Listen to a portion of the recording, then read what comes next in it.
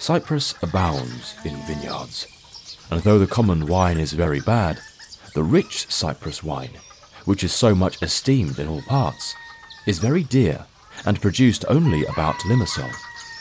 They also have excellent hams, which they cure in a particular manner by salting them, pouring rich wine on them, and, when they have pressed them very dry, they hang them up. They plough with their cows, which, as I was informed, they do not milk, looking on it as cruel to milk and work the same beast.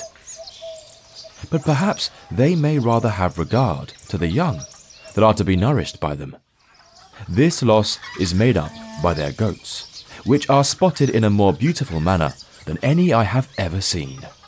Indeed, a great part of the soil of Cyprus is more fit for goats than for large cattle.